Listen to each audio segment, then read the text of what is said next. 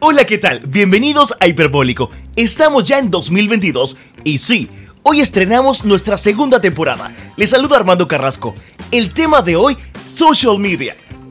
Internet eliminó fronteras y nos convirtió a todos en una misma comunidad global. Tribus dentro de tribus y nichos de mercado que a su vez han evolucionado en redes sociales y aplicaciones, en las que se comparten noticias, música, conocimientos, pasatiempos e ideologías. Es así que el concepto de social media y esa capacidad orgánica de conectarnos a través de la creación de contenido, del video y ese cambio a revoluciones, hoy nos pone a todos como responsables de nuestra marca personal y a las empresas a buscar maneras más estratégicas y creativas de ser visibles, relevantes y, por qué no, de generar el santo grial de la monetización, la conversión. Y para comprender más del tema, hemos reunido a un panel de expertos internacionales. Sam Algandona, creador de contenido de Social Media Studio Panamá. Sebastián Cuenca, especialista de marketing digital.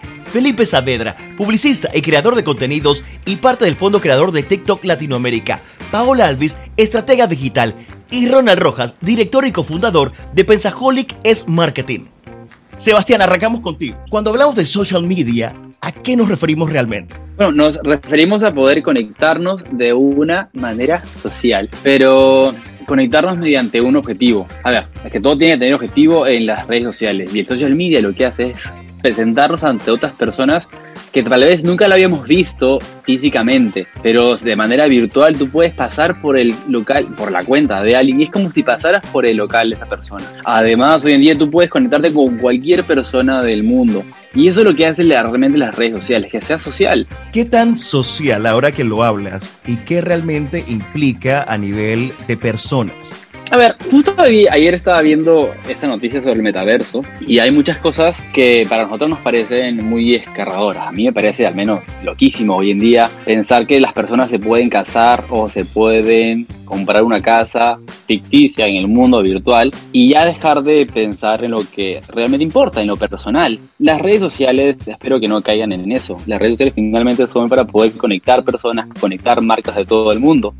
Y de alguna manera poder tener ese espacio físico y al igual que con las personas también tener esa relación humana. Bueno, el metaverso al final es simplemente lo que puede venirse. Ahora yo siento que prefiero mantener todavía mis relaciones humanas y qué mejor manera que a través de las redes sociales. Estoy totalmente de acuerdo con Sebastián. También quería complementar lo que decía Sebastián respecto a ese tema. Las redes sociales en un comienzo fueron creadas por un tema de entretenimiento. Hoy en día ya podemos generar venta, podemos generar educación, pero siguen siendo un espacio de entretenimiento o tal vez de ocio, pero que conecta con las personas, genera comunidades. Y dentro de eso también está el tema de la marca personal, que no es menor. Hoy en día, y creo que a raíz de la pandemia, se puso más en jaque este tema de la marca personal. Una persona que comparte un conocimiento, una expertise hacia un grupo objetivo, y las grandes empresas o las marcas se están dando cuenta de esto, porque gracias a estas marcas personales se puede llegar a la humanización de una marca. Hoy en día, por lo menos, pasa que muchas marcas, está pasando en Latinoamérica mucho, que marcas están apostando por marketing de influencer, y no solamente un marketing de influencer con un gran número de seguidores, sino tal vez con un grupo, tal vez se podría decir promedio, pero que ese grupo genere confianza y sea muy fiel a ese influencer, con el objetivo de entregar un mensaje ligado a una marca y que se cumpla un objetivo comercial. Es como casi como vender sin vender. Sí, fíjate que básicamente, y escuchando a los dos compañeros en este momento, uno de los puntos que yo siempre trato de hablar, sobre todo en mi caso, que estoy muy enfocado al tema del marketing B2B, que es quizás mucho más complejo en el sentido de que no es masivo, de que a veces las personas pueden sentir que es frío y más si lo llevas al entorno digital. Entonces, el aspecto de esa palabra clave que decía Felipe hace un par de segundos de humanizar. A veces puede resultar difícil, pero fíjense lo interesante en el mundo corporativo y cuando estás hablando de marca digital empresarial, marca digital corporativa o hacia las pymes, es aprovechar también esa personalidad, esa esencia que tienen las compañías, porque al final todo tipo de negocio o de relacionamiento que se haga a través del social media, a través de las redes sociales, está 100% orientado a personas hablando con personas. Y eso es algo que se pierde muchas veces. Las personas pensamos que estamos hablando con un ser un avatar o con una persona que puede ser un robot, un bot, no sé, pero definitivamente en todo lo que es el social media, estamos hablando Paola con Ronald, Felipe con Sam y así sucesivamente. Y eso es lo primero que tenemos que entender para saber también que bajo esa línea del metaverso, de cada vez estar más digitalizado, de generar marca digital, pues todo eso se convierte en una posibilidad de aprovecharlo al máximo, entendiendo que al final quien está detrás de una pantalla es una persona. Vamos a hacer un alto allí porque de verdad que me interesa ponerle atención al tema del metaverso. Hemos escuchado el concepto hace un par de semanas y quizás meses con el tema de Facebook, pero realmente para quien está escuchando el podcast que no lo entiende bien, ¿qué es el metaverso? ¿Quién no conoce el metaverso hoy en día? Ya debería estar en el 2019 o 2018. El metaverso es lo nuevo, es tener ese universo digital en el cual tú te puedas juntar de manera virtual con alguien. No tienes que estar físicamente presente. Y eso a raíz de la aceleración de la tecnología gracias al COVID. Hoy en día las personas no tienen que viajar o estar físicamente en ese lugar para poder sentarse frente a otras. Este universo digital es la nube. Y ahí es donde probablemente nosotros iremos a parar de aquí a un par de años, a unos 5 años. El metaverso es este espacio digital donde nosotros vamos a poder construir fortunas, construir casas, hacer un trabajo. Es muy parecido a Black Mirror. Hoy en día ya las personas, como les mencioné al principio, se están casando en el metaverso. Una persona compró por $450,000 una casa al costado de Snoop Dogg. ¿Qué clase de persona haría eso en el mundo virtual, donde no es tangible, no puedes tocarlo? Todo está en este universo digital. Y bueno, pues las personas hoy en día se casan. Imagínate, hoy en día ya es normal tener una relación o conocer a alguien, enamorarte y tener una familia de manera virtual. Las personas hoy en día ya no se conocen. Creo que ya de aquí a unos 5 años va a ser súper raro esto de conocer a una persona en una discoteca, sino de manera virtual. Ahora ya les doy el pase. Pero bueno, las personas se conocieron por internet, su relación prácticamente está en la nube, y hoy en día ya las personas, porque si se conocieron medio internet, ¿por qué no hacer una boda en el metaverso? Y ahora las personas se casan en el metaverso y ahorran mucho más en la recepción. Yo la verdad cuando supe del metaverso lo miré desde el punto de vista del branding, de la construcción de marca.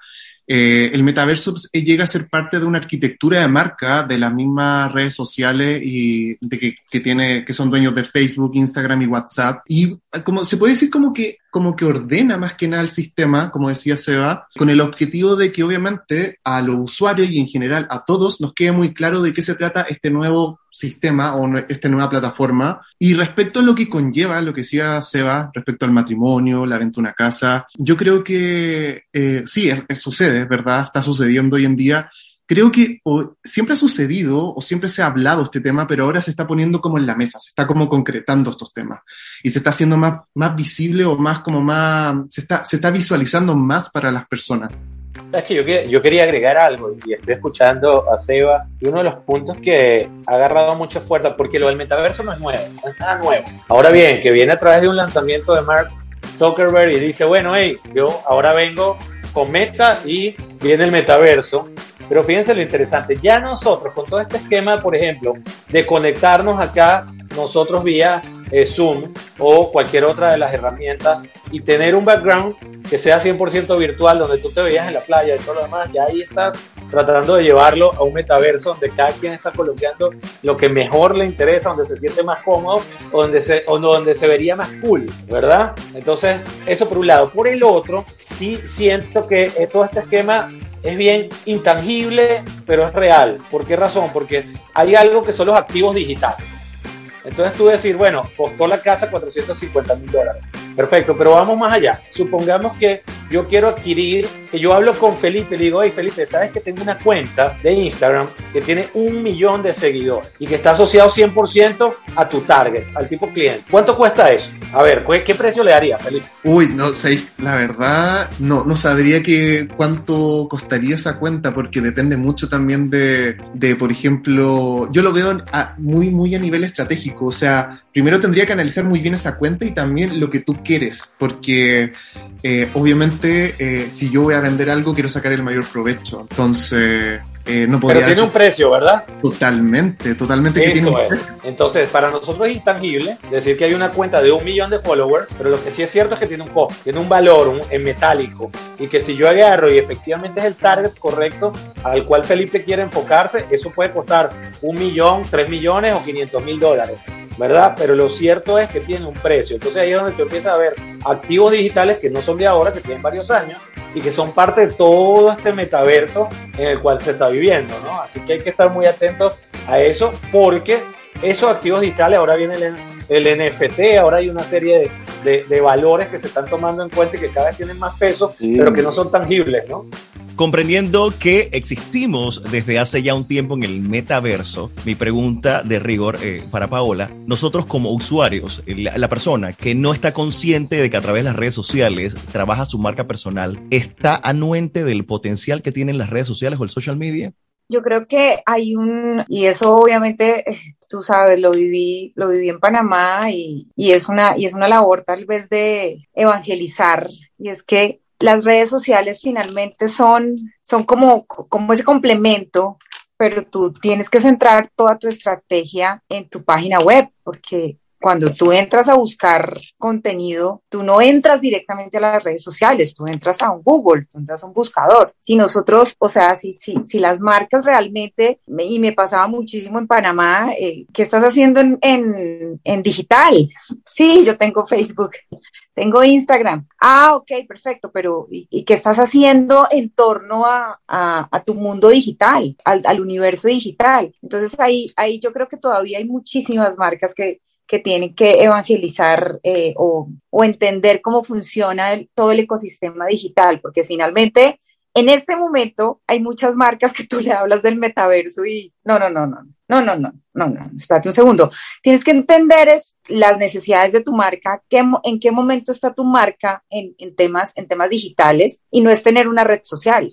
No es tener Facebook, no es tener X seguidores, X followers, qué sé yo, pero es un mundo que va muchísimo más allá, y lo viví tan de cerca, obviamente, porque trabajaba con clientes que solamente invertían en televisión. Entonces, mi labor fue llegar a decirles, espérate un segundo, que es que tenemos que hacer un 360, porque tenemos que hacer la página web. No, yo solamente quiero que me pongas este post en redes sociales y ya. Y con eso cumplían su cuota de digital. Entonces yo creo que hay muchísimas marcas que definitivamente que están mucho más desarrolladas y están tal vez en otros niveles, marcas tal vez mundiales, que entienden cómo funciona el universo digital y ya están listas. Hay otras que, venga, de la mano y llevarlas, pero es una labor de evangelizar y saber cuáles son las necesidades, en qué momento está cada marca, porque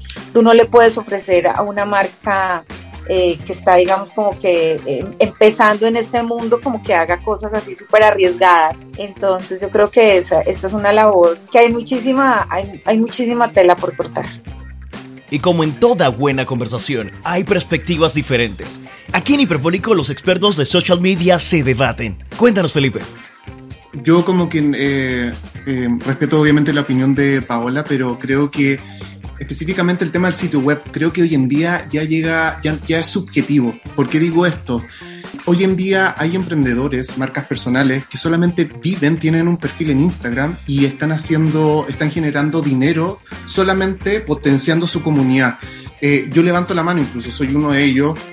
Yo, por ejemplo, partí en TikTok el año pasado, después de generar contenido, y el mismo TikTok me reconoció y me puso al fondo creadores, y dentro de eso me empezaron a llegar proyectos solamente por generar contenido, y yo aún no tengo ni siquiera un sitio web. Después pasé a Instagram y encontré trabajo, o sea, me contactaron en Chile me contactó una empresa muy con prestigio, y ahora soy parte como asesor de sus contenidos en TikTok. Entonces creo que es subjetivo porque depende mucho el negocio, depende también los objetivos de la persona. Hoy en día yo creo que no es una obligación tener un sitio web. Está dentro de la mecánica del desarrollo de una empresa, sí, pero no tiene que ser una prioridad hoy en día. Yo considero que queda a nivel subjetivo. O sea, una persona puede generar ingresos por solamente con una red social y sin tener un sitio web.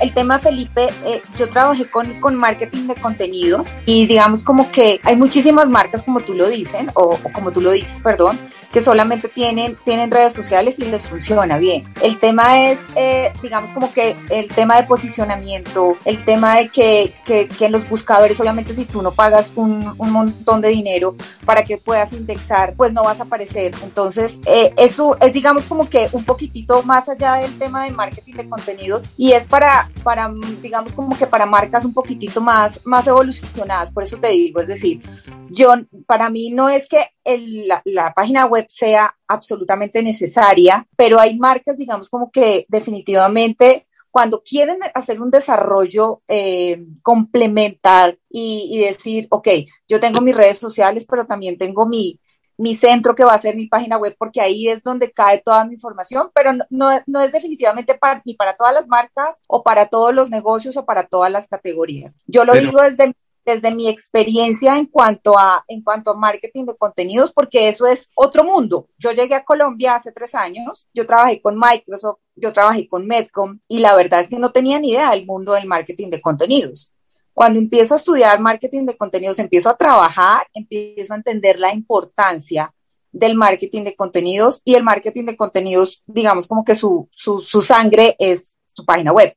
Entonces, hay muchísima tela por cortar y definitivamente como tú dices, o sea, no todas las marcas necesitan una página web o no necesariamente están o tienen la necesidad de decir, ok, tengo una página web para empezar a generar. Pero sí, digamos como que hay otro mundo detrás que lo viví de cerca, lo conozco. Entonces, por eso, para mí, digamos como que mi banderita siempre es la página web es absolutamente importante en marcas que definitivamente quieren un posicionamiento porque definitivamente saben cómo funciona ese mundo.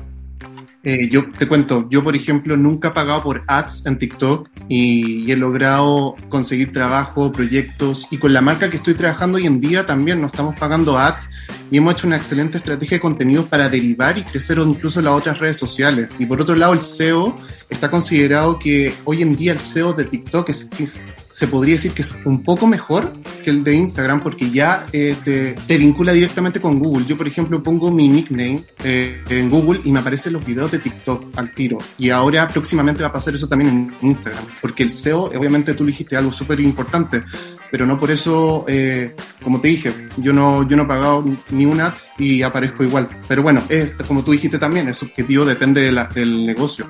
Solamente una frase, Felipe, el contenido es el rey. Tú puedes tener totalmente. 2 millones, 5 millones y tú tienes un contenido excelente, perfecto. Totalmente. Pero puedes tener 10 millones de seguidores, qué sé yo, y tu contenido, entonces el contenido es el rey. Ya, cierro. Yo solamente quiero rescatar un poquito de lo que ustedes han dicho en las últimas líneas y la verdad que sí, yo creo que en este mundo nos hemos dado cuenta, en este mundo digital, que la verdad absoluta realmente muchas veces no existe y de que hay muchos grises que pueden ser realmente la respuesta ganadora. ¿Y por qué lo digo? Porque es tal cual. Yo una vez, esta frase me la quedé con ella y que decía, o sea, tener una red social sin una página web es como vivir rentado toda tu vida y no tener una casa propia porque te la pasaste rentado. ¿Qué pasa si un día llegan a cerrar Instagram, Facebook y TikTok? ¿Te imaginas? Entonces quedamos nosotros, vaya, donde todo nuestro trabajo, todo lo que hicimos. Sin embargo, yo soy seguidor del señor...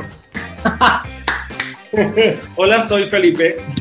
Y no, tienes toda la razón. Yo abrí mi canal de TikTok. Es como tú dices, estando en Instagram no logré el crecimiento. Digo, no fui constante, no he sido constante y mi crecimiento ha sido muy lento, pero en un solo día o una sola semana logré tener la cantidad de seguidores que me había costado con pauta en Instagram. Entonces creo que el algoritmo beneficia muchísimo al emprendedor. Yo creo, estoy full con Paola.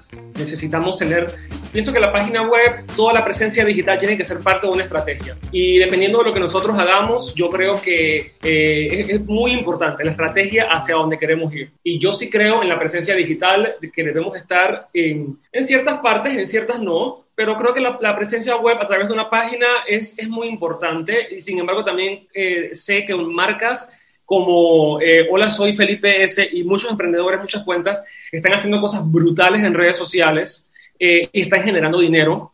Puntualmente yo con Social Media Studio trabajo con emprendedores y hay mucha gente haciendo mucho dinero, facturando, consiguiendo contactos, haciendo alianzas, logrando viajes, haciendo conexiones. La verdad que esta es muy cool. Armando, te felicito por este tema, que sé que ya has tocado este tema durante todo este 2000, lo que pasó en el 2021 y ahora en el 2022, y la verdad que hay mucho de qué hablar, como dice Paola, hay mucha tela que cortar y bueno, ya no digo más. Fíjense que yo diría que esto es como un rompecabezas. Lo que está diciendo Paola está bien, lo que dice Felipe está bien, lo que agregó Sam está bien.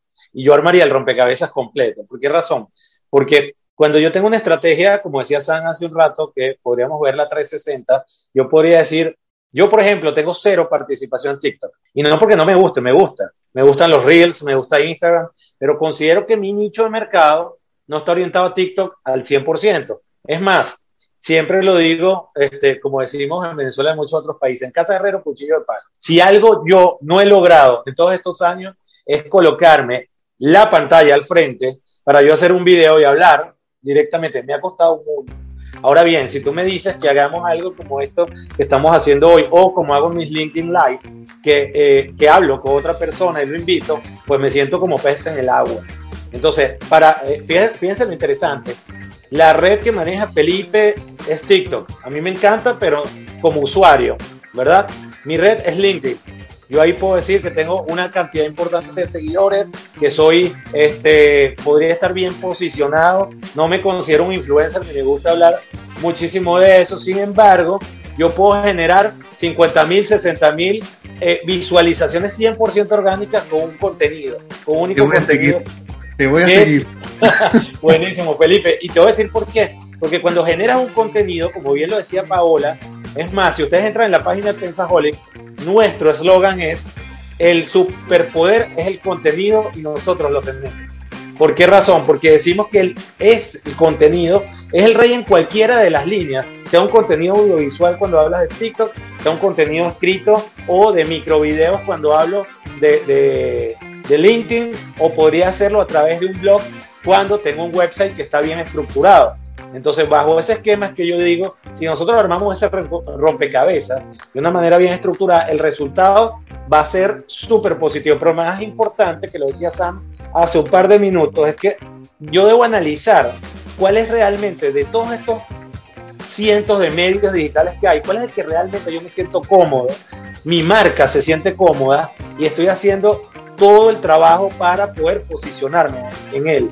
Te aseguro, yo haré lo posible por hacer un TikTok, pero va más. Fíjate lo interesante, mis hijos tienen un canal de YouTube, les encanta TikTok y todo lo demás, pero todavía no han logrado que yo aparezca en el TikTok de ellos. Vamos a ver si pasa pronto. Vamos a hacer un dúo.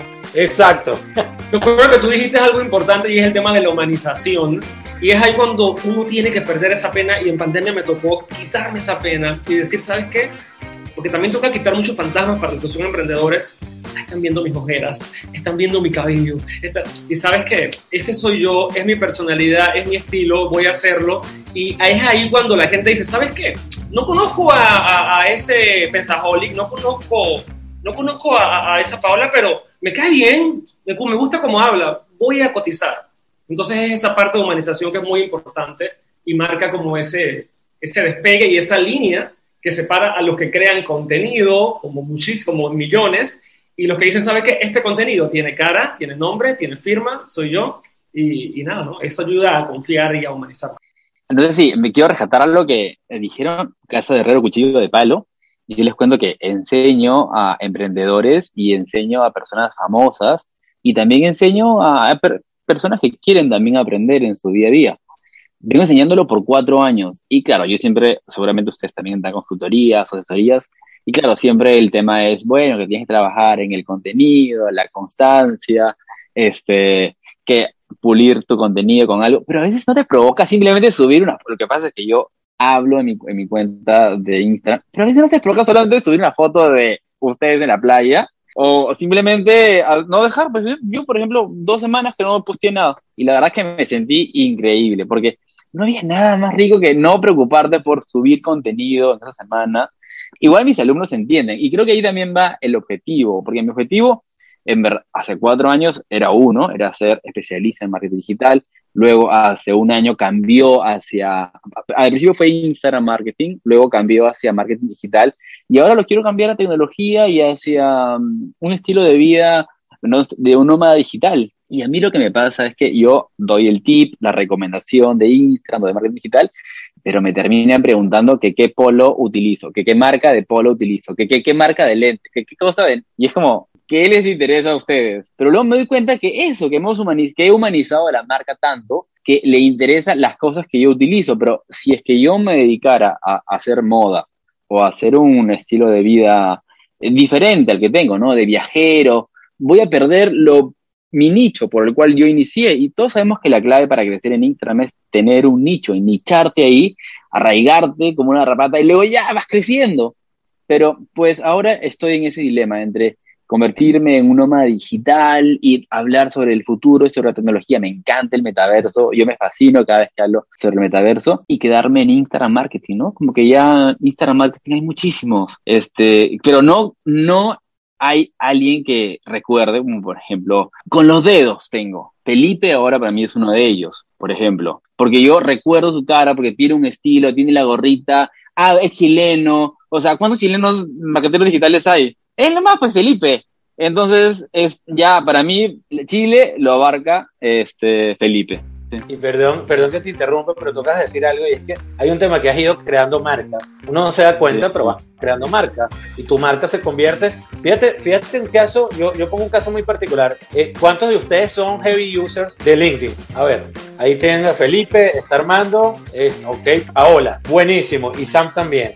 Pero fíjense lo interesante, esta es una red, y de hecho fíjense, y lo voy a decir acá, yo no la vendo como una red social, la vendo como una plataforma profesional y de negocio. Sigue siendo una red social, pero es mi manera de hacerle llegar a las personas que deben bajar un poco la guardia para poder hacer uso de esta plataforma, crear marca, construir marca profesional, construir marca empresarial y sacarle provecho, porque tienen millones de profesionales que están igual que tú deambulando por esa red.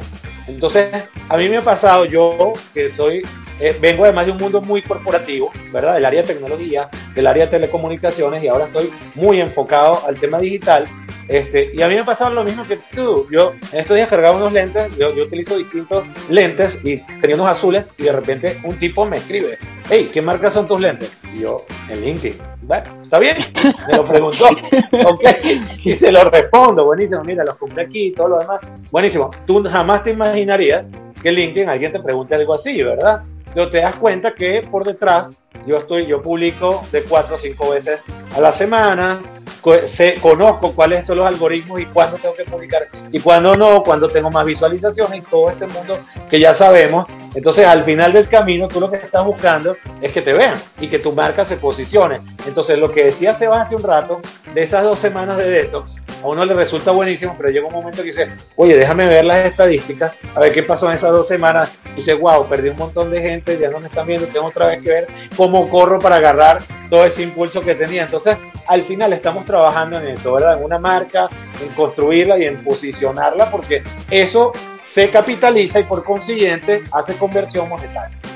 También yo, por ejemplo, en esa red social yo saco muchas ideas de contenido, muchas, porque hay gente que en verdad entrega contenido súper relevante, actual, fresco, también las mismas marcas. Entonces, a mí una de mis redes sociales favoritas también, así que por eso levante la mano. Buenísimo. Es tan chistoso, ¿no? Y bueno, le estamos dando tips a toda esa gente que de pronto no está tan adentrada en el mundo digital y está en ese proceso, pero me pasa al revés. O sea, yo necesito nutrirme y tener ideas nuevas en TikTok. Y siento como tal cual, como el algoritmo, vaya, no es tan estricto y tan injusto muchas veces como puede ser en Instagram. Hay cosas que se viralizan muchas veces que no son estéticas. Vaya, gente que de pronto en Instagram no tendría ningún tipo de visibilidad, o contenido que no tendría ningún tipo de visibilidad está en TikTok por el talento, por el contenido, porque es bastante orgánico. Y nada, eso me nutre mucho y me pasa, es gracioso que te pasa a ti de esa manera, porque yo siento que para mí, en mi caso, es al revés, pero eso es lo bonito de esto, ¿no? De que cada cual tiene que ir viendo. Sebastián, por ejemplo, dice, tengo que desconectarme, y es tal cual, a veces estamos tan metidos en lo digital que la manera de recargarnos es desconectándonos, ¿no? Y entonces compartir con gente, mirar cosas, ir al parque, ver un libro, leer un libro. Entonces es muy interesante, me llamó la atención muchas veces. Ok, voy a pasar de este tema que me interesa muchísimo porque lo que me he dado cuenta es que ustedes, como estrategas digitales que ayudan a marcas o a personas, se convierten de alguna manera también en influenciadores o estrellas de su propia marca personal, porque al final esta es una profesión en la que ustedes, a diferencia de otros oficios o profesiones, son muy visibles. Ustedes tienen que darse a conocer. Entonces, hay mucho de lo que ustedes logran con otras marcas o personas que también deben lograrlo a nivel personal. O sea, Felipe es una marca, Sebastián es una marca, Paola es una marca, independientemente. Y de ahí me voy entonces al famoso tema de del marketing de influencers, que es un tema que siempre se presta a discusión, y sí quiero conocer la opinión de ustedes sobre el tema. En el 2022, pensando ya en este nuevo año que arranca, ¿la tendencia es sostener y mantener este marketing de influencers? Claro que sí, 100% asegurado. El marketing de influencia ha crecido, pero por montones. Hace unos 3 años más, creo que nadie creía en los influencers, ni siquiera las marcas, nadie. Hoy en día, la tendencia ha crecido de elegir a grandes influencers o medianos influencers, e inclusive haciendo unos errores con celebrities, a confiar plenamente en los microinfluencers, aquellos que tienen pocos seguidores, que sobre todo tienen esa confiabilidad que transmiten con nosotros. Entonces, yo les quiero confesar, yo soy un amante, así, me fascina cuando encuentro un microinfluencer porque tiene las energías, tiene las ganas de crecer y tiene la constancia. Es como que quiero crecer, quiero ser como el que yo conocí como hace 2 años, que ahora está muy arriba, así. En cambio, ya a los que crecieron lo suficiente, ya no me provoca verlo. Ya como que digo, uy, no, ya Felipe ya creció mucho, ya no me provoca verlo. No, los grandes influencers, ya que imagínate, una persona que tiene 200.000 seguidores, 300.000 seguidores, ¿ya para qué? Ya seguramente las marcas le pagan, seguramente ya ha hecho bastantes contratos y va a ganar mucho más por hacer contenido que en realidad por generar el suyo propio, como el que estábamos acostumbrados.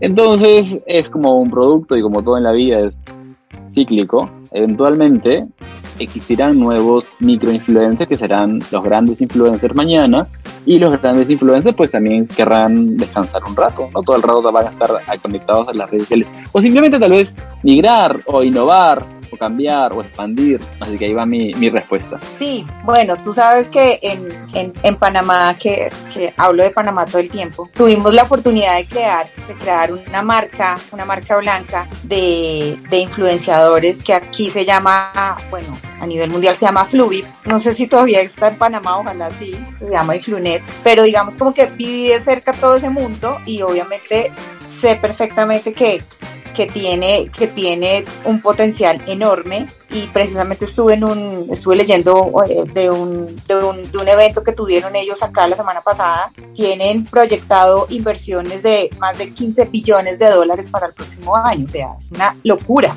Es una locura. Para mí, digamos, como que desde que estuve en Panamá, desde que conozco el tema de influenciadores, para mí lo más importante es que la marca sepa que si esta persona le encanta la pizza y que si a esta persona le encanta el rock, no le pidan que haga contenido con otro tipo de música o con otro tipo de, o sea, que la marca sepa que tiene que hacer contenido orgánico, que no tiene que hacer, es que mira, me gusta este tipo de soda para tomarme en las mañanas. No, siéntate a crear contenido que le guste a la marca, pero que también vaya con tu personalidad, con la personalidad de tu red social, porque entiendo yo que los influenciadores tienen diferentes personalidades o han creado una personalidad para cada red social. Entonces, para mí el mundo de influencer, del marketing de influencia es absolutamente fascinante. Yo en Panamá absolutamente a todos los llamaba y sabían que yo era la que les generaba dinero y siempre me contestaban. O sea, yo hablaba con la modelo, la presentadora, el que tenía mayor número de seguidores, y siempre me contestaban porque sabían que yo los estaba llamando y era $2,000, $3,000 que iban a facturar. Entonces, Cristiano Ronaldo gana más por acciones en Instagram que lo que ganaba en Juventus. Entonces, esto es una... Exacto. Si lo hace... ¿Perdón? Ay, no, solamente para agregar ahí, Paola, yo te cuento que ahora trabajo con marcas como GoDaddy, Mercado Pago, otras más que te pagan y hace un año te pagaban menos, ahora han aumentado el presupuesto y te siguen contratando. Entonces, obviamente dices, bueno, ¿cuál sería la mejor estrategia? Me encanta GoDaddy, pero ¿qué voy a hablar? Entonces, qué mejor que agregando un contenido educativo y más formal con la mención de GoDaddy. Entonces, para mí trabajar con Brand Me ha sido increíble. Y luego trabajar con Microsoft también. Hoy en día, lo que te genera un workshop realmente es lo que haces en una historia. Entonces, ¿ya para qué hago workshop? Ya mejor no hago workshop, pues. Solamente me dedico a crear contenido. Estás diciendo algo buenísimo porque yo me voy a LinkedIn, por ejemplo, y voy a hablar mucho de eso. Y uno de los puntos que yo hice hace poco un lanzamiento que se llama embajador de marca digital, para no llamarlo influencer. Entonces, ¿qué pasa? Puede ser que yo estoy bien posicionado dentro de un segmento como es la tecnología, como es las telecomunicaciones, y 2 o 3 aspectos más relacionados con ese tipo de áreas. Y yo les digo a mis clientes, bueno, no te preocupes, yo no soy un influencer como tal, pero yo puedo hablar de los beneficios de tu empresa, de cómo ayuda en los procesos de transformación digital y tecnológica, y de igual forma te doy el agregado de que, por ejemplo, te invito a un LinkedIn Live, donde puedes estar media hora hablando, conversando de lo que hacemos, todo lo demás, y eso ayuda enormemente al cliente. Además le da esa satisfacción de que dice, bueno, tú me estás llevando la estrategia digital, tú me estás llevando toda la gestión y administración, pero también estás impulsando mi marca. Entonces, desde los distintos nichos, que lo decía hace un rato Sebas, puedes sacarle completamente provecho si utilizas a los que son microinfluencers, nanoinfluencers, macroinfluencers, como lo quieras llamar. Yo creo muchísimo en ellos, porque soy de la idea de que si está bien utilizado el término de influencer desde el punto de vista del aprovechamiento de la marca o del aprovechamiento del influencer para la exposición positiva de la marca, eso tiene un impacto gigantesco. No quiero satanizar y yo de pronto voy a caer mal, pero es un tema que Armando sabe, el tema de los influencers, que hay un colega que le dice sinvergüenzas. Digo como un poquito de la línea de lo que dice nuestra querida Paola. Y es que, al trabajar con marcas, te das cuenta al trabajar con marcas que dicen los directores de mercadeo, perfecto, voy a trabajar con ella. Verifica, mira, 50,000, 80,000 seguidores, 1 millón genial, llámala, quiero. Y yo digo, vaya, entraste a ver su engagement, o sea, la siguen porque tiene bonito maquillaje, porque tiene bonito vestido, porque va de viaje, o porque generalmente genera valor y engancha con tu marca. Me toca trabajar brief para clientes en lo personal que trabajan con embajadores, y me toca decirles hasta cómo tienen que pararse, cómo tienen que hablar a la cámara, cómo tienen que colocar, y es increíble, ¿no? Entonces, vaya, yo, igual que una colega, decimos, bueno, fine, influencers humanizan marcas, sin embargo, analiza mejor si de pronto esos $2,000, $3,000, $1,500, lo que sea, lo inviertes en un paquete de pautas. Y ahí podemos segmentar directamente y el contenido va puntualmente a ese target que tú deseas. Porque tengo pues mis pequeñas dudas. Sé que hay influenciadores, pero también hay muchos sinvergüenzas. Bien, aquí nos quedamos todos callados. Sí. Mira, bueno, de la misma línea, pero para no entrar en controversia, aquí en Colombia, digamos como que he escuchado muchísimas marcas que toman a sus empleados, a los colaboradores, y los vuelven embajadores de su marca. Uh-huh. Entonces, para por ejemplo, compañías que tienen, no sé, 1,000, 2,000, 5,000 empleados, imagínense 5,000 embajadores en lugar de estar pagando a influenciadores que lo hacen, obviamente esos influenciadores que tienen muchísimo engagement, pero a sus mismos colaboradores decirles, y además no es que necesito que me postees esto, humaniza este post o humaniza esta publicación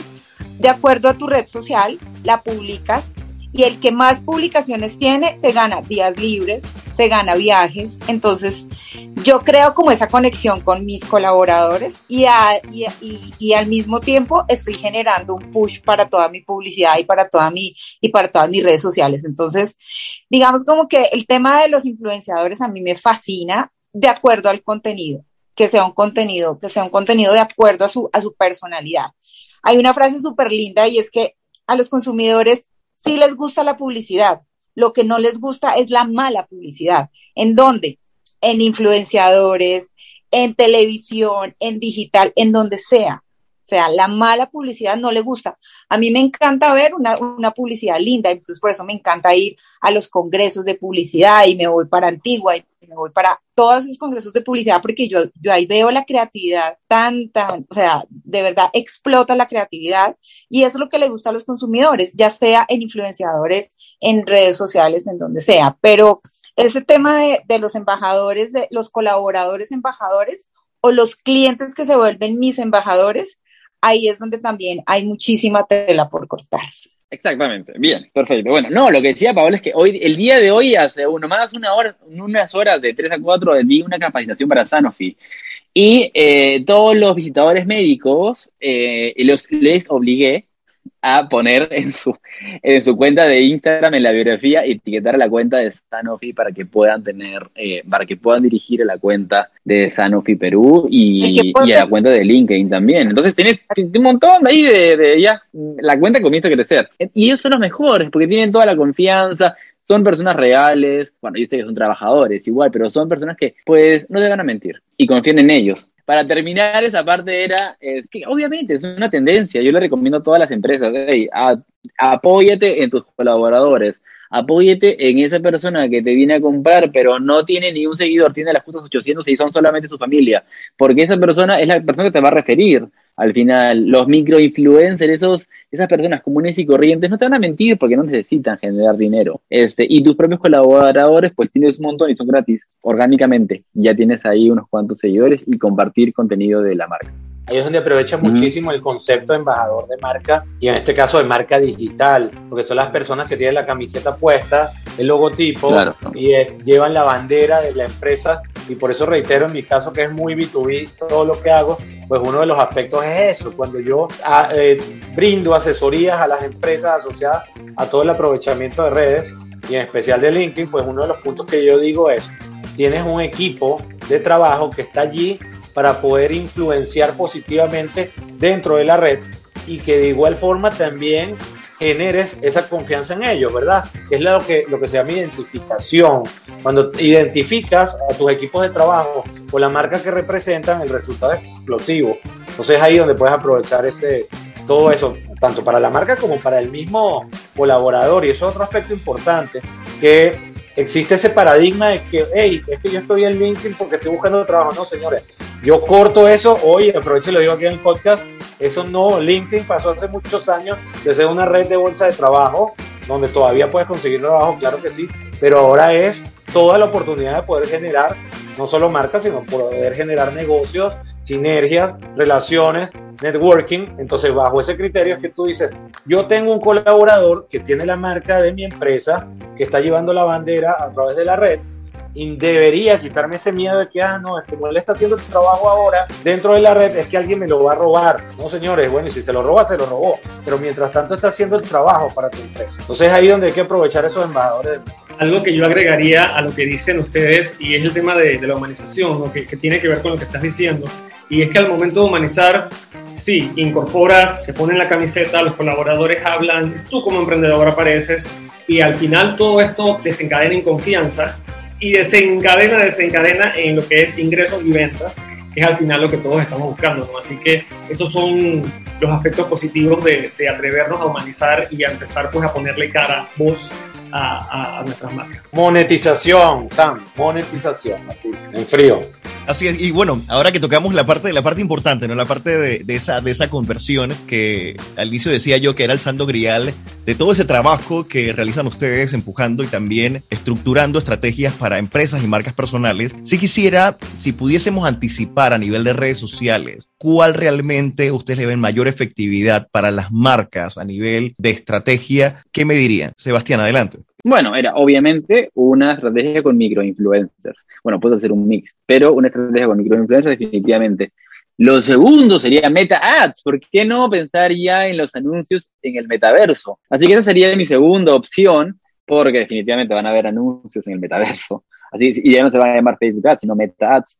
Y a ver, la tercera, aquí me ayuda. Felipe, te toca. Yo para mí como que es una pregunta difícil para mí y la verdad lo dejo subjetivo porque depende mucho de la marca.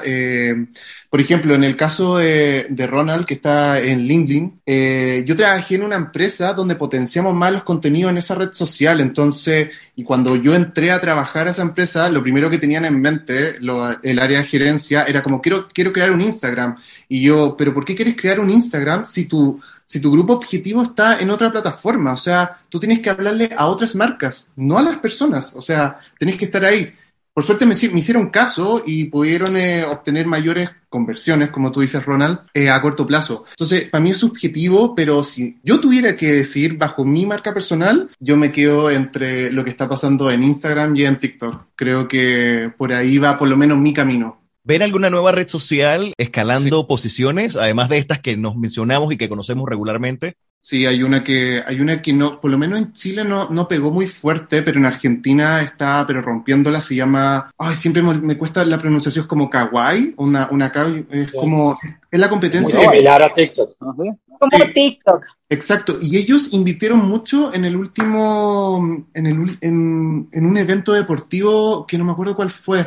Entonces, y están tratando de entrar mucho en los mercados de países alrededor de Argentina, incluso su sede latinoamericana está en Argentina. Entonces, desconozco si es que en verdad logre romperla, logre superar a otra red social, pero ellos están muy con ganas, con hambre de poder ganarle a otras redes sociales. Yo me iría Bueno, un poco por Twitch. Twitch. Perdón, Sam, Vale. yo me iría por Twitch aprovechando el consumo de stream que hay actualmente. Ese En grupo algún objetivo es sorprendente, ¿eh? Sí, A mí me vuela la es cabeza. impresionante. Sí, es como, Y les cuento, en algún momento le tuve cariño a Clubhouse, sin embargo no tuvo la fuerza que esperaba. He estado viendo que Spaces de Twitter se ha ido metiendo un poco para cubrir eso que Clubhouse tuvo como buena idea. Sin embargo, siento que si bien el audio en su momento tiene su fuerza, y lo vemos en los podcasts, que además hay muchos consumidores de audio, yo creo que el video también sigue teniendo mucha fuerza, de ahí que me vaya más a Twitch que a otras redes. Agregaría algo súper loco, pero por ejemplo en Panamá, algo que mucha gente dice, no, la red social. Algo que en Panamá ayuda a generar muchas ventas es poder tener un canal de WhatsApp óptimo. Y sé que no es la respuesta puntualmente porque no es novedad, pero considero que sobre todo el WhatsApp Business, bien empoderado, buen contenido, buena tienda, ayuda también a tener una buena presencia y mucha gente, muchos emprendedores están vendiendo únicamente con una tienda de WhatsApp pues bien alimentada, bien actualizada. Entonces me voy un poquito a un clásico, ¿no? De las inversiones que están más altas para el próximo año está WhatsApp, 47%, es decir, hay, digamos como que se le hizo una encuesta, entonces se le pregunta a las personas en cuáles de estas redes sociales mantienen, disminuyen y aumentas tu inversión. Y WhatsApp tiene un 47% más de inversión. Entonces lo que tú dices, o sea, no es que sea mi centro, pero la gente le encanta comunicarse por WhatsApp y comprar por WhatsApp y tener el catálogo por WhatsApp. El día de mañana cierran WhatsApp y tú quedas comiendo un cable, sí, pero en este momento tú tienes que decir dónde está la gente. Entonces no, como decimos nosotros, no tener todos los huevos en una misma canasta, pero decir dónde tengo que tener mi inversión. Ah, bueno, si es WhatsApp, si es LinkedIn, si es TikTok, si es Facebook, si es Twitter, qué sé yo, pero definitivamente pues a la gente le encanta WhatsApp y le encanta comunicarse y que le respondan por WhatsApp, no irse a la red social, no irse al website, no hacer una llamada telefónica, o sea, eso digamos como que tiene todo el sentido porque nos manejamos es con el celular todo el tiempo. Fíjate que Paola acaba de decir algo que me parece muy bueno, y es que esos clásicos, que como lo decía Sam también, es que van evolucionando. Entonces, si tú me dices, bueno, ¿cuál es la red que puede ser innovadora? Pues ya hablamos de una que comentó Felipe, yo dije Twitch, y así sucesivamente. Ahora bien, yo me voy más allá de qué es lo innovador, me voy a qué está evolucionando. Y te digo, les pongo un ejemplo acá. Podría decir que hace 7 años fue la primera vez que me paré frente a un grupo de personas a hablarles de LinkedIn. Y la gente decía, wow, no, es que yo estoy buscando trabajo, que eso no me interesa. Yo tengo un perfil, todavía me sucede. Es uno de los insights más importantes. La gente que dice, yo ya tengo trabajo, ¿para qué voy a estar en LinkedIn? O yo ya conseguí trabajo, ¿para qué voy a estar en LinkedIn? ¿Cómo va evolucionando esto? Hace 4 años todavía me paraba de igual forma a dar alguna charla, alguna conferencia asociada a Social Selling y toda esta red, y la gente seguía todavía con el freno. Pero hoy en día, y a raíz de la pandemia, y cuando empiezas a ver que a nivel de ventas, que quizás es mi fuerte en ese sentido, y agarras y dices, ok, ahora cómo yo me comunico con las personas cuando todo el mundo está en la casa y cuando la recepcionista, que era la que me atendía el teléfono, ya no me atiende, y cómo hago ahora para poder llegarle al decision maker, ese tomador de decisión, para poder hablar con él, porque ya no me reciben en una oficina porque hay protocolos que no me permiten ir a sentarme, esperar que alguien me atienda. Entonces, cuando ya comienza a evolucionar y el empuje que ha tenido en este último año y medio LinkedIn como una red de este tipo, ha cambiado radicalmente, y estoy seguro que a lo que viene para el próximo año va a ser así, porque ya las personas empiezan a decir, ok, si yo tengo casi 800 millones de personas allí en esa red, lo puedo usar gratis, porque también hay modo premium, pero gratuitamente yo puedo llegarle a muchas de esas personas y puedo empezar a entablar opciones de negocio mucho más fácil que hacer una llamada que antes no, que ahora no me atienden. Entonces, ¿por qué no la aprovecho? Y esa ha sido parte de la evolución. Por eso es que digo que redes como WhatsApp Business, que cada vez es más robusta, como el mismo Telegram o como LinkedIn, como una red profesional, le está sacando mucho provecho, y lo vamos a ver evolucionando en 2022 con mucha fuerza. Oye, Hey, Ronald, si me dejan... tu perfil tiene más de 17.000 seguidores. Sorprendente. Oh, wow. Ahí vamos. Sí, yo ya te estoy siguiendo, por si acaso. Nos tenemos que seguir, por favor. Sí, por favor, Claro, todos. Hay que agarrar Vamos a nuestras seguir. cuentas. Dale, lo que pasa es que yo hace 13 días nomás, el fin de semana, estuve en un matrimonio y estoy en Estados Unidos ahorita, y aquí es como que son super white, todos son super blancos. Y apareció una señora como de 50 años y yo estaba con mi novio, y ella nos dice, ¿cómo se conocieron ustedes? ¿Online? Y nosotros fue como eso fue muy conservador, ¿no? Y yo estaba como, sí, nos conocimos online. Bueno, hace poco nomás acabamos de tener 2 reuniones con nuestros amigos, todos de nuestra edad, tiene como de 30 años para abajo, y le comentábamos lo mismo, lo que nos había pasado, y nos dicen, pero nosotros nos conocimos online, y luego, pero nosotros nos conocimos online. Entonces, cada vez las más personas van a normalizar el conocerse online. La tendencia es que las redes sociales que ya conocemos actualmente, como Tinder, Bumble, Grindr, y todas las redes sociales que son para conocer pareja, van a crecer. Así que si tienen la oportunidad de invertir en alguna de estas redes sociales mediante transacciones, porque eventualmente esto de aquí va a ser el futuro, vamos a conocer mediante las redes sociales, y que quién sabe, esas redes sociales estén también en el metaverso. Hay una serie, no recuerdo si es en Netflix o es en Amazon, pero haz de cuenta que tú tienes una aplicación y escoge y buscas si tu alma gemela está en algún lugar del mundo. Ok, si le damos a todas estas redes sociales nuestra vida, al momento de inscribirnos, es obvio que conocen todo y sí pueden hacer alianza con gente, decir, este man es igualito a este que está acá, o simplemente como dicen que los polos opuestos se atraen, pues este es tan diferente a esta que puedo hacer con match con este. Así que en verdad le ponemos todas las redes sociales en las manos con el algoritmo para que nos conozcan a la perfección. Así es, vamos a hacer la ronda de cierre para que me cuenten un poco desde su perspectiva a dónde va todo este tema de social media y cómo podemos los usuarios particulares sacarle el mayor provecho, ya sea personal o vamos a decir a nivel empresarial, si somos algún pequeño emprendimiento. Perfecto, bueno, yo diría que todo este mundo digital va a seguir evolucionando de una manera total. Uno de los aspectos, como bien decía Sebas, que lleva la bandera del metaverso también, creo que hacia eso vamos. Creo que hay que quitarle el miedo a las personas de que esto va a hacer que perdamos también la humanización. Si está bien manejado, yo creo que va a ser un aspecto sumamente positivo. Sin embargo, dentro de todo ese proceso hay algo que muchas veces los que estamos en marketing dejamos un poco a un lado, pero sí hay que entenderlo, y es que todo esto lleva una serie de políticas, regulaciones asociadas a marcos legales de orden del Estado, lo cual no es tan rápido como la velocidad en la cual va la tecnología.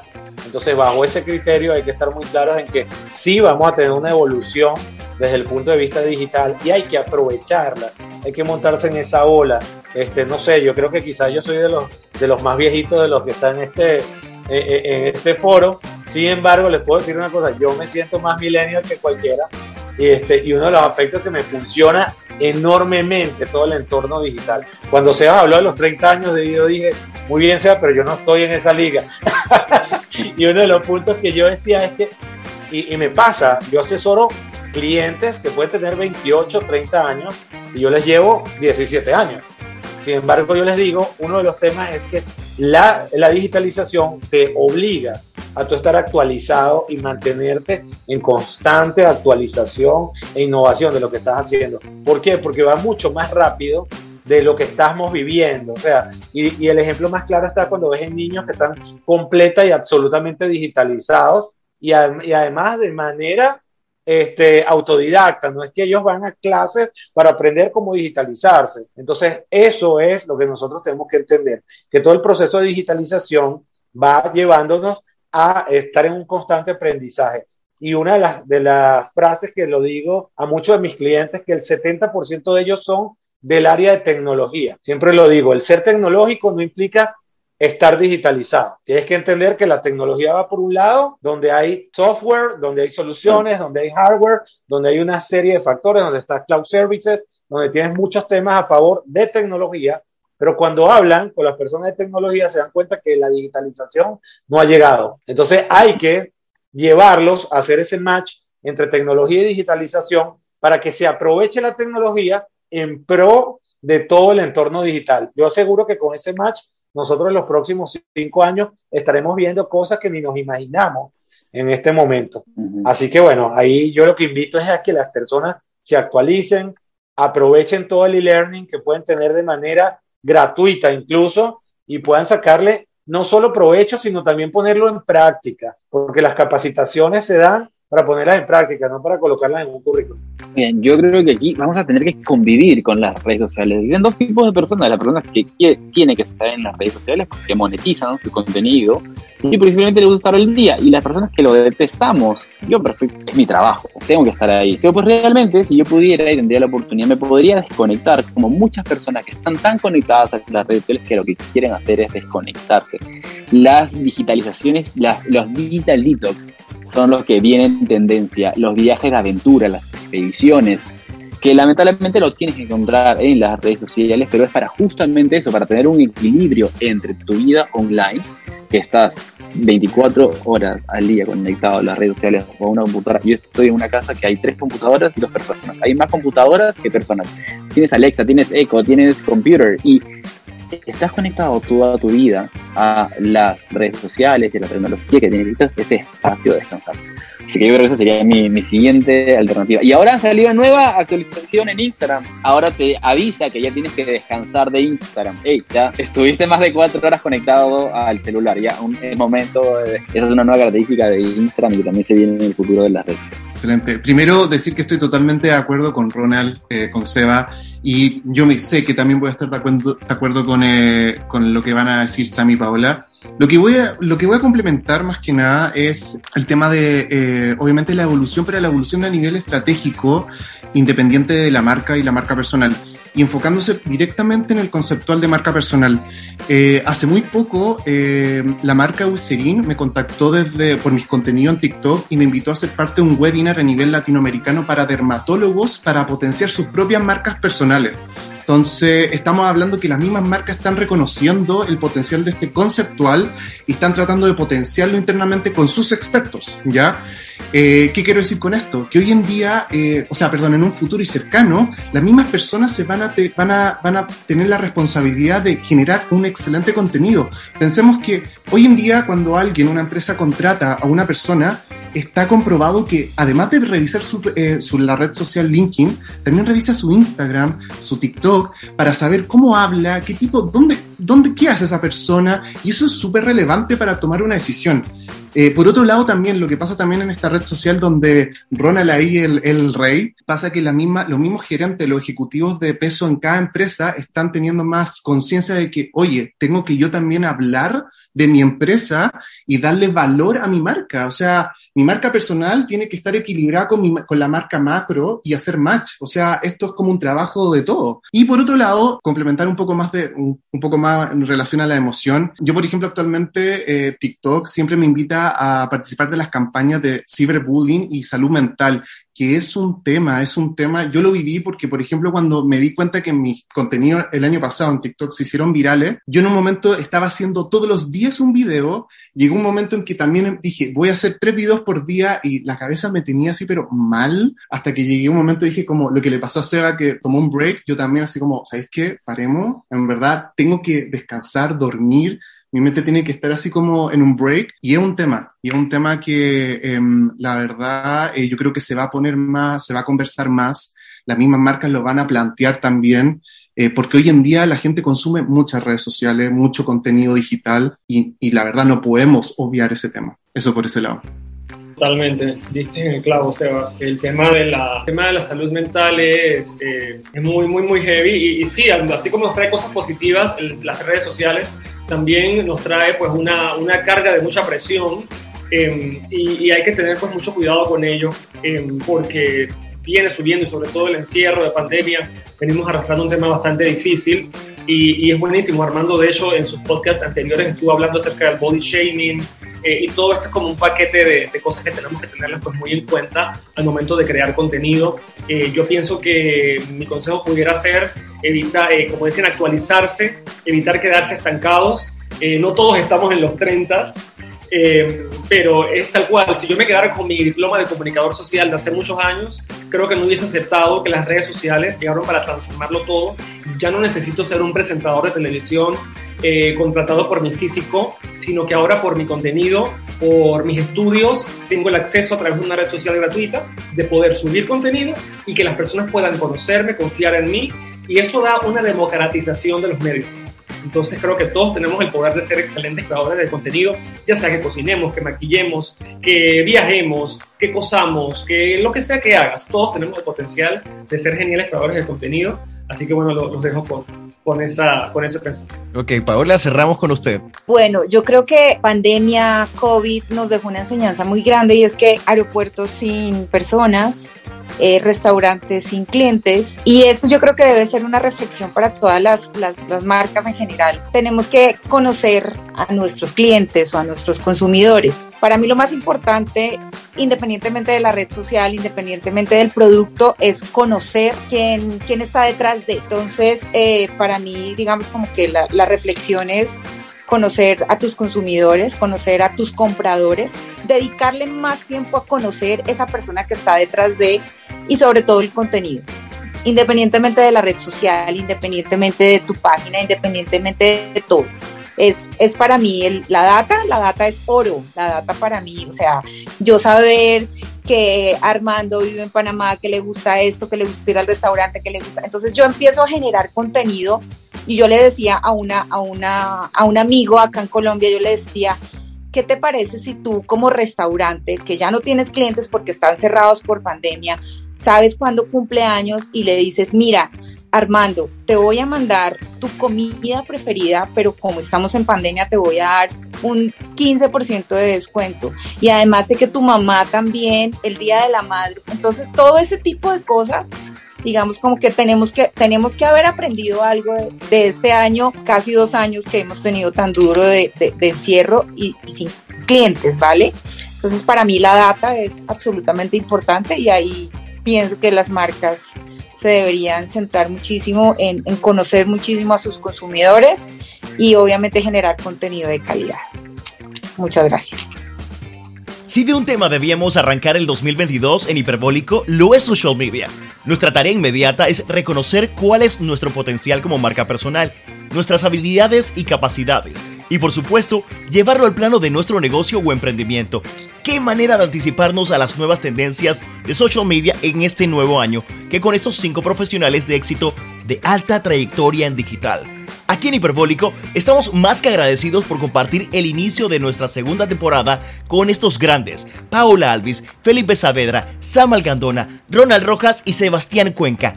Gracias en mayúscula cerrada y con un hashtag para hacerlo tendencia. Recuerda que puedes escuchar este y otros episodios de Hiperbólico en el Spotify de Melcon Radio y en mi canal de YouTube. en Instagram @hiperbólico.podcast. Pronto estaremos en Apple Podcast y estrenaremos nuevas versiones de nuestro contenido. Hiperbólico viene con todo. Armando Carrasco se despide. Hasta la próxima.